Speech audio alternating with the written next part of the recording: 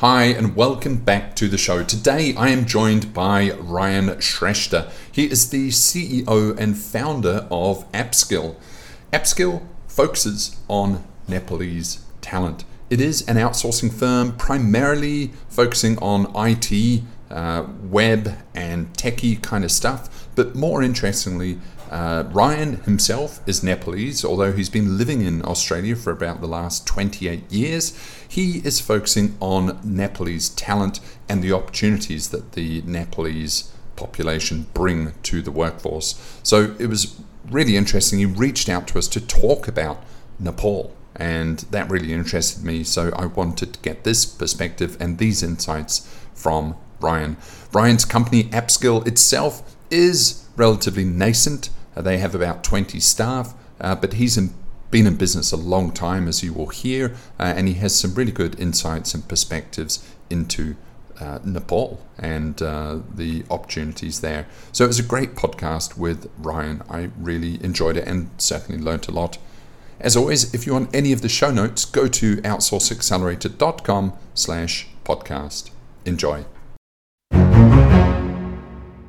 This podcast is brought to you by Outsource Accelerator. We are the world's leading outsourcing marketplace and advisory.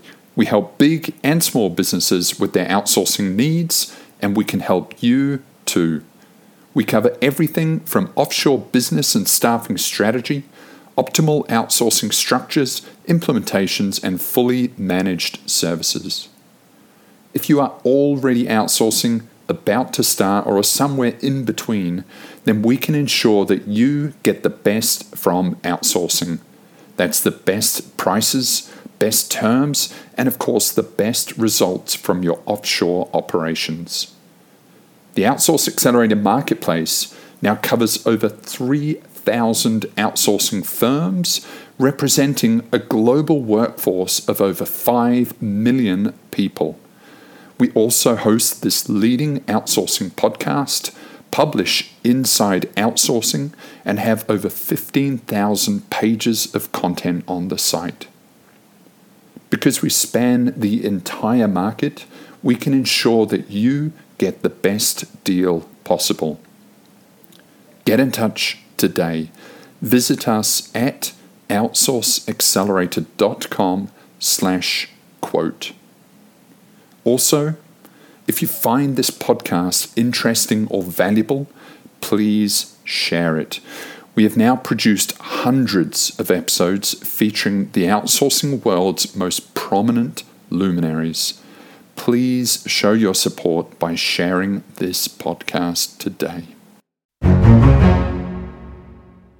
So, Ryan, you reached out to us to talk about Nepalese talent, and I'm really excited to talk to every country in the world about the talent that's on offer and the opportunities in those economies when it comes to outsourcing. So thank you very much for that. You yourself are Nepalese, I believe, but you're not actually sitting in Nepal. So just, super quick, what's your personal relevance and reference in terms of Nepal? Right. Derek, as you said, yes, I am from Nepal. But I've been living in Australia, in Sydney, for about the last 28 years. I came here as a student when I was 19 years old. And then I studied in Australian University and then decided to stay here because I love Australia so much. And in the last 16 years, I've been running a recruitment agency, helping graduates get jobs in the field of study, in the areas of accounting, IT, engineering, and other business occupations. So I've been using, outsourcing for my business from the very beginning. And I've used companies in Philippines, in India, and Nepal mostly. And what I realized is, after living in Australia for so many years, I should do something to help my motherland. And I thought, outsourcing is an area where I can really help Nepal, at the same time help businesses in Western countries like Australia to reduce their cost, and also at the same time take advantage of the resources available back home. Fantastic. When everyone thinks of Nepal, I assume they think of Kathmandu and Mount Everest. And what is it actually like on the ground? I've actually sort of gone to Kathmandu, and then I went to the closest sort of easily accessible town to Mount Everest. So beautiful, beautiful country, obviously incredibly diverse in terms of the mountain range. Can you give us an insight into the country's sort of, I suppose, high level economics and what it's like there in terms of the professional environment? Sure, Derek. It's good to know that you already been to Kathmandu. When was that? Was it longer? 6 years ago, maybe. Oh, Yeah, okay, yeah, not beautiful. that long ago. Okay, right. Yeah, as you said, when you think about Nepal, a lot of people think about the mountains, the hustle and bustle, Kathmandu Valley. Um, but it's not just the country for tourism. For trekking. Recently, what I realized is it's trying to grow economically. I know in the last couple of years, because of COVID and all, the economic growth has slowed down a bit.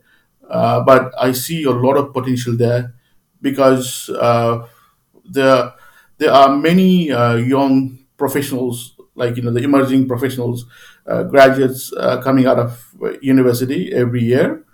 Just to give you an idea, just in Nepal, Kathmandu Valley, there are universities producing 6,000 plus IT graduates every year, and a lot of these students they end up going overseas for further studies or employment. But there are still a chunk of these candidates who like to remain in Nepal, and they are highly talented. Recently, the outsourcing sector in Nepal has been growing mainly because of subcontracting from India, because India's become very successful in this area, and at the same time, the salary expectations, the cost of operations have gone up, and so now they have started outsourcing it to Nepal. And I know you represent the Philippines. Probably you might see me as a person who's trying to steal business from Philippines, but that's not our intention. I think what India has done, No, it should Philippines be. can It also do should the be. same. Because I know the Yeah, yeah, cost yeah. of it has also gone up. When I first used Philippines for outsourcing about 7 8 years ago, the cost was just like $1,200 for a lead generator, you know. But now it's like it's gone up to like $2 3,000 even. That's a lot of money, So the savings for businesses in Australia has been shrinking. Before it used to be 75%, now maybe it's about 50% or less, right? So with all that expertise, experience in the Philippines, if we can transfer some of that, IP and intellect to Nepal, I think both Nepal and Philippines can benefit. Do you No, agree? I absolutely agree. I absolutely agree. I don't just represent Philippines. I mean, I'm obviously based in the Philippines. I've been in the Philippines 10 years, but I absolutely promote the hell out of every other emerging economy and every other outsourcing economy. I think it's an absolutely incredible opportunity. Certainly, India and the Philippines hold the mantle in terms of the OGs of outsourcing. Certainly, India is the biggest. Certainly, the Philippines is maybe the most refined. The downside to that is you do get salary inflation. I mean, it's a downside and an upside, of course. It's great Yeah. for the population to have salary inflation. But also, in that time, Ryan, I bet you prices have gone up, but also, Australian salaries have also been going up, So it is obviously you want salaries to increase, at least in line with the cost of living. Yeah. But, it's pretty much still in line. In terms of Nepal, I see population of about 30 million people, so relatively small population. The GDP per capita is about $1,200, which, to put in perspective, the Philippines is about three and a half thousand. Sri Lanka, just having a look, is about 4,000. And then you have Australia, which is about 50,000 sort of thing. So it's a relatively, still very emerging, isn't it? Very emerging. What is the level of English there like? Now, of course, there are English speakers there, but what is the sort of general immersion of English? Right. Yeah, I agree that Nepal is still a very poor country if you look at the per capita GDP. But I think Nepal has, in my opinion, a parallel economy. There's like um, people who are still struggling, and when it comes to the economic status, they are still pretty backward. But there are people, as you might have seen when you went to Kathmandu, they are probably in the middle or higher middle class, and they go to good schools. There are a lot of British schools, American schools in Nepal, and also there are private institutions where English is a medium of instruction from the very beginning, from like nursery, to high school. So the younger generation have very good English, and I sometimes kind of envy, their English is better than mine. And I've been living in Australia for 28 years already because they've grown up Mm. watching all these Bollywood and Hollywood sitcoms, where they get to pick up those Western accents. To be honest, like those people in Nepal who speak good English, they don't actually have any Nepalese accent. I would say the Nepalese accent is more like neutral. So that's one benefit that Nepal can offer, I think, because most of the Filipinos have American accent, right? And Mm. the Indians have Indian accent. And when people from Australia, they get calls from people based in Philippines or India, they know that the call is coming from overseas immediately. Whereas if they get calls from Nepal, they might be a little confused. Like, I don't know, this person is calling from Australia or from overseas. They might not pick it up immediately. Yeah, yeah. No, it's funny, isn't it? Everyone talks of the Philippine accent being very neutral, but it's neutral if you're American. It's actually quite American accent, which Right. of course the whole world is not American. So yeah, it's good. Yeah. It's good to have accents. And just on a side note, you mentioned Bollywood movies in English. Is are Bollywood movies in English like that? That surprised me. Oh no, actually, Bollywood movies are mostly in Hindi, Right. but like India also, like English is an official language in India. And if you watch some of the newer Bollywood movies, they use a lot of English dialogues as well. Right. Yeah. It's Because incredible, isn't it? I cite that a lot that, the world is becoming so homogenized now for better or worse, but a lot of the youth are growing up on the same forums, whether it's YouTube or Netflix or, TikTok. And so you do get this homogenization and the kids just pick up the languages, don't they? It's exactly, very, very agree with powerful. Very 100%. powerful. Yes, I think in another like 10, 20 years, people won't have any accent anymore, or their way of thinking would be more global, and we all already feeling like global citizens, don't we? Yeah. I mean, Yeah. I don't think. Certainly, much more than 20, 30 years ago, where, I assume you felt this, like you really did feel a part of your country and you had very little external sort of exposure. Whereas now the kids are completely sort of, the internet world knows no barrier, knows no borders. Yeah. It just sort of crosses. So I think there's a lot more permutation of culture and language. Sure. Yeah, definitely do agree. 100%. Like, I have two daughters. They're grown up in Australia. They were born here. And I'm kind of a bit worried at the same time because, I think they might face that identity crisis because they are bombarded with so much information in the media.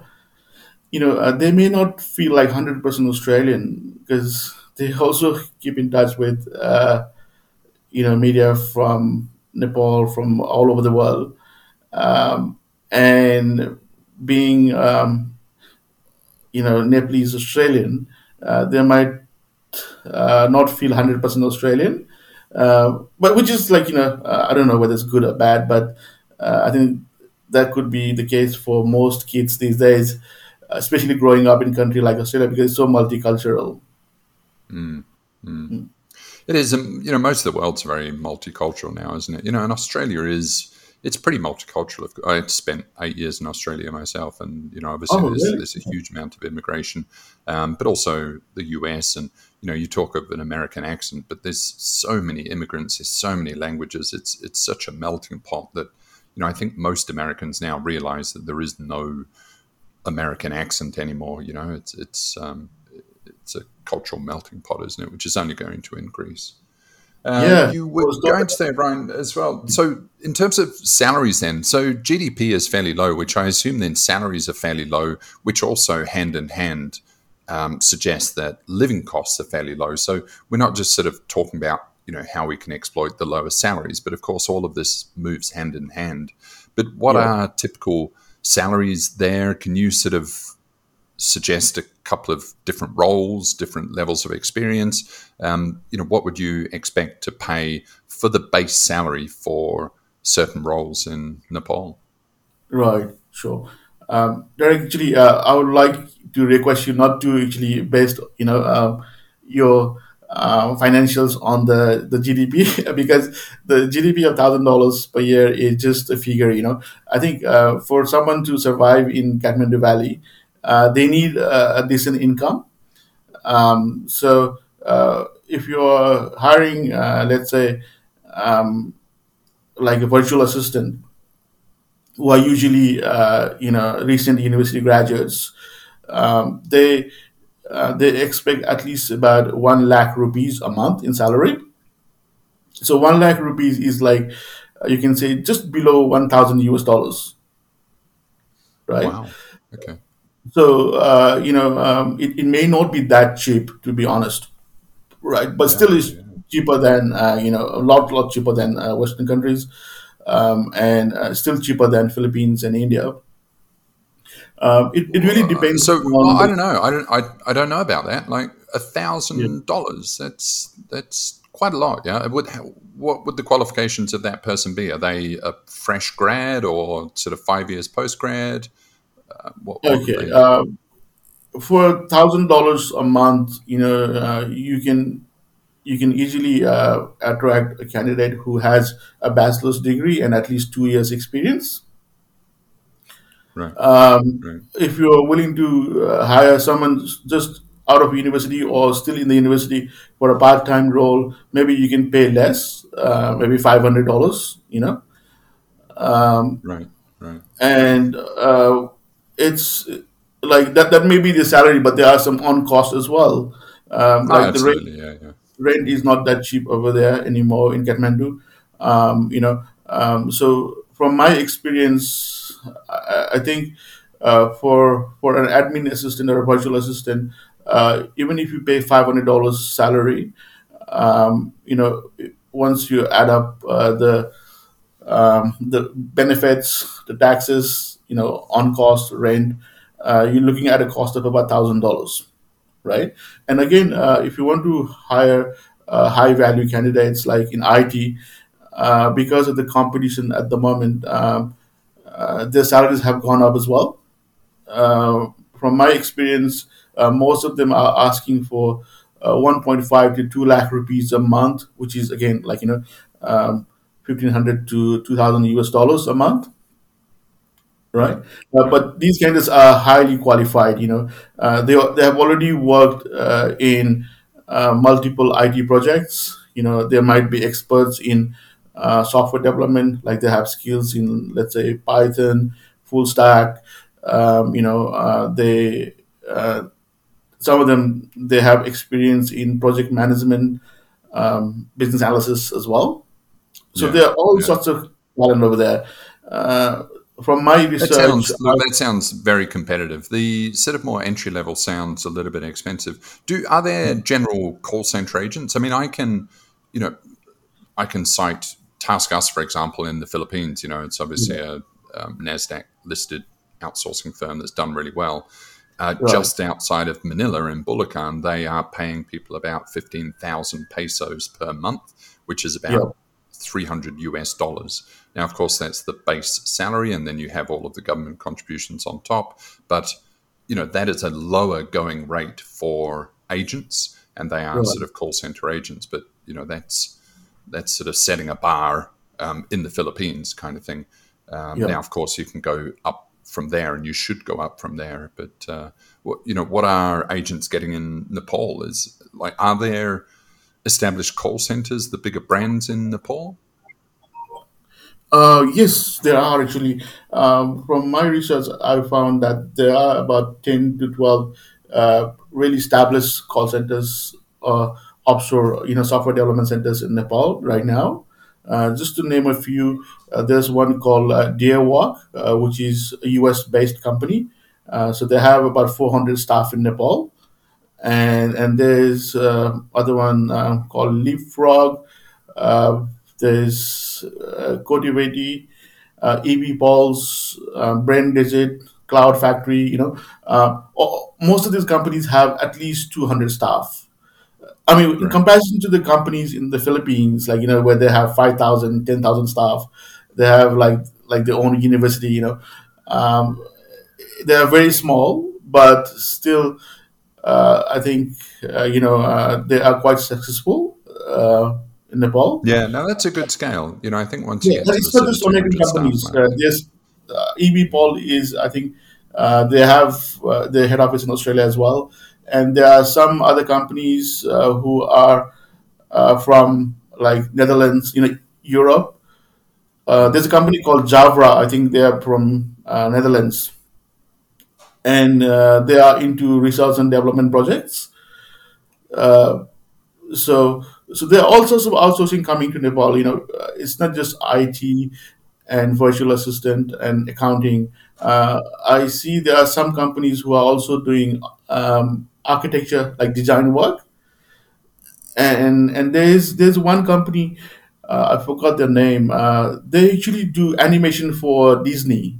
You know, uh, Right. so the thing is, the resources, the workforce is there, but uh, the the company who's trying to outsource might have to go there and train them up as per the requirements. Yeah, And sure, sure. from my experience, I won't suggest outsourcing the whole software development project to Nepal, but rather just add Nepalese team members to the project and maintain the project management from the head office. Because I think because the market is still emerging, they're not as well established and professionals like the people we have in Philippines and India. Sure, sure. They may not No, be. it's good. That's good guidance. And so, Brian, give us, it's a good segue into AppSkill then. So, this is your second business, AppSkill, and do you want to just tell us your journey into AppSkill and where you position yourself in the market? Because obviously you tap into Nepalese talent, and you're focusing more on sort of software development, graphic design, that sort of aspect of the market. Yeah. Yes, right. Like I've been using outsourcing for my recruitment business for the last 16 years already. So I've gained a lot of experience dealing in this sector. And as I said earlier, I've tried outsourcing in Philippines, India, Nepal, and I think all three areas were good. They did help me reduce my cost, tap into all those talent. Um, but at the moment with AppSkill, I want to promote more Nepal because I think Nepal is an emerging destination for outsourcing, and it's very cost effective. So with AppSkill, what we've done is right now we have a small team there of just under 20 people working for us. But in the long run, I want to grow that team. At the same time, we're also working as resellers for some of the established outsourcing companies in Nepal, where I can help my clients tap into their talent as well. So uh, the business model that I want to use is same as what I've been doing here in Australia through my recruitment business. We want to help my clients to expand their team to Nepal. So, for example, if they want a full stack developer, uh, we will find a full stack developer in Nepal. And then we'll manage their payroll. If they need training, we'll train them up. And then the client pays only for the hours they work. So they could be Right. hired fixed number of hours, or on a part-time basis, or just on a casual basis as well. Right. And our area of expertise will be in identifying the software development candidates. Right. And what is the typical profile of client that you have then? Because you say that, ideally the management of the project would be kept in-house or at home, and then you can sort of just hire auxiliary additional staffing manpower in Nepal to sort of, you know, um, fortify that. But if you're dealing with a smaller organization, and it sounds like they're smaller organizations if they're sort of doing it by the hour, then they Yeah, don't sort of have all of that kind of architectural hierarchy. A lot of small businesses just say, look, I need a website, I need it to work, I maybe need a bit of a back end. Can you get it yeah, done? And they don't actually have the sophistication in terms of, being able to build out the product and the sort of architectural aspects. So how do those two things marry up? Because obviously, if you have a big company, then they could sort of the staffing could just fold into some of those functions. So where right. does it fit along that spectrum? Okay, right. Usually for the smaller businesses, what we do is we appoint someone in Nepal who will be doing like mostly job shadowing with the main person based in Australia. And uh, they they will be using their own software management methodology, probably based on Agile. So that way they can communicate, coordinate, and cooperate more effectively, right? And also we will have in like a supervisor in the call center back home, back in Nepal, who will make sure that the staff is working as per the guidelines. They're meeting all the targets. So that way our staff in Nepal will make sure that all the projects are completed on time and within the budget. So that way, the company in Australia, they don't really need to have all those people like in bigger companies where they can afford them. Right. In that respect, you're more of a, it's less staffing. It's more of just you're a dev shop. Yeah, you build projects for people. No, I wouldn't say that, Derek, because we don't want to take that responsibility, to be honest. Because from our experience in the past, what's happened is, when we take over the whole project, there's a lot of, chances of miscommunication, because it's very difficult to just get the brief from the company and and then deliver the end product Mm. without having the client involved in the development process. And we don't usually want to take the whole responsibility of project management. Uh, we will have the staff in Nepal who can supervise the developer or the technician, but we want the client to be responsible for the whole project. Right. Right.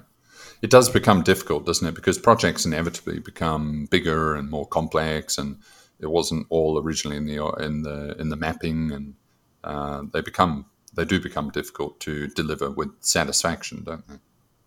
Yes, exactly. Derek, and that's what we want to do. Like our developers in Nepal, they will be highly responsive. Uh, let's say, for example, a basic example. Our client wants to develop a website, right? And if they want to make changes to the things that has been developed, they can actually contact our IT staff in Nepal, maybe like 4 or 5 times a day, if required. And it's possible with the technology these days. They can be, in contact through Skype. We can have open walk-in Zoom room, Yeah, sure, meeting sure, room, sure. No, of course, yeah. right? Yeah, I mean, So but so then, how do you price these things? Because it sounds like the staff they're not dedicated staff necessarily. They are working a number of projects. Do you price it by hour, or are you pricing something by project? Uh, in most cases, they will be working in just one project at a time, unless if it's a really small business and they want to pay by hour. Our staff in the call center may be working in multiple projects, but for a bigger projects where they are developing a software, the company might need a software developer. They might need a software tester. They might need like a product manager. We can hire these multiple talent and put them in a project, and they will be working in that project solely, like just for the period of time, like for a month, let's say. They need these people. They pay a monthly salary, and they will only work for that particular company. right, right. So it really depends, doesn't it, in terms of Yes. the structure of the project and the length of the project? Because I Yes. imagine if the project was only a month, you wouldn't actually want to hire someone just for that month unless they are also sort of a project worker themselves. Because anyone in a full time job wouldn't want to give up that job for a month gig kind of thing. Um, Yeah, that's true, but at the same time, if the money is good, like there are people who love flexibility, so they can move on from one project to another project. It's quite common in Australia as well. Like we do a lot of casual placements, and in IT, most of the jobs are project based anyway. So they work for 3 months in one company, and after 3 months, we already have a job lined up for them for another company. Right, And if they are getting a good salary, they don't mind.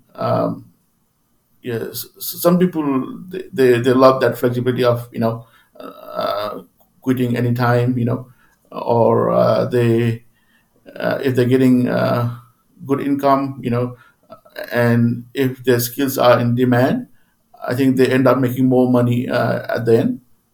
right.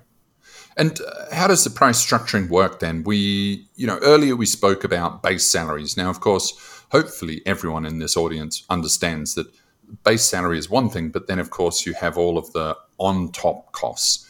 Yeah. Not only the government contributions, the compliance, the invoicing, payroll, but then also, of course, you have to get paid for aggregating all of this, managing this. So hopefully everyone in the audience is mature enough to realize that there is, markup on the base salaries. But of course, I always talking in base salaries is valuable to get a sense of what we're dealing with in terms of unit cost. But what are the typical pricing structures you work with then? Is it like an all-in price, or is it transparent pricing where people know the salary and then it's the service fee on top? How do you generally structure the pricing? Right.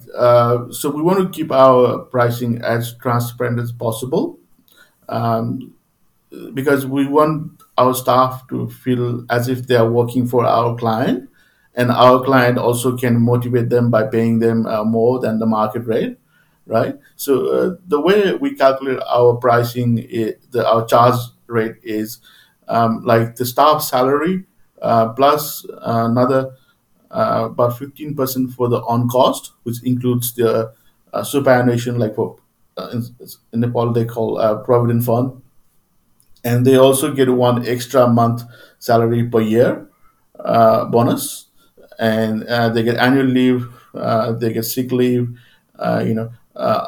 and we All the also have to standard pay stuff. So that tax. all comes to about 15%. Yeah. Yeah, they're all included under that 15%, and we add 10% our service fee, which is basically Right. our profit margin. That includes our Yeah. operation costs as well, right? So um, in total, Wow. they will be paying salary plus 25%. That's our charge rate, and that's all they pay. We look after everything else. All the contracting agreements, payroll, office management. It's all included in that cost. So that way, our clients get that peace of mind that there will not be Yeah. any cost blowouts. Yeah. That's very, very lean. Gosh, you only have a 10% margin, huh? Yeah. Gosh. Well done. Yes. Good. Okay. Well, Ryan, thank you so much. Really great to have the insight into Nepal, and I honestly and most sincerely wish the best for Nepal, and if I can help encourage the industry over there at all, then I'll certainly do my best. I think this is an absolutely fantastic thing for every economy in the world, and I think that the more the world works together and it is networked together, then the stronger and better the world will be for everyone. So certainly from an economic standpoint. So Ryan, thank you so much. If anyone wants to get in touch with you or know any more about AppSkill, how can they do that? Sure. Yeah, thank you once again, Derek, for this opportunity. I'm sure our clients can benefit a lot by using Nepal as a destination for the outsourcing, because it's an emerging destination. There's a lot of potential. There might be some challenges, but definitely they will benefit in the long run. And if they want to use our services, if they need our help to get into Nepalese market, they can contact us. Our website is appskill.com.au, and they can also find me on LinkedIn. So we can discuss through LinkedIn. They can just look for Ryan Shrestha, Ryan Ryan, Shrestha. And yeah, I'll be more than happy to help anyone, any business that wants to save money and also make a difference by helping a poor country, develop. We are here to support. Thank you very much. That was Ryan Shrestha. He is the CEO and founder of AppSkill. As always, if you want any of the show notes, go to outsourceaccelerator.com/podcast. And if you want to email us, then just send us a line to ask@outsourceaccelerator.com. See you next time.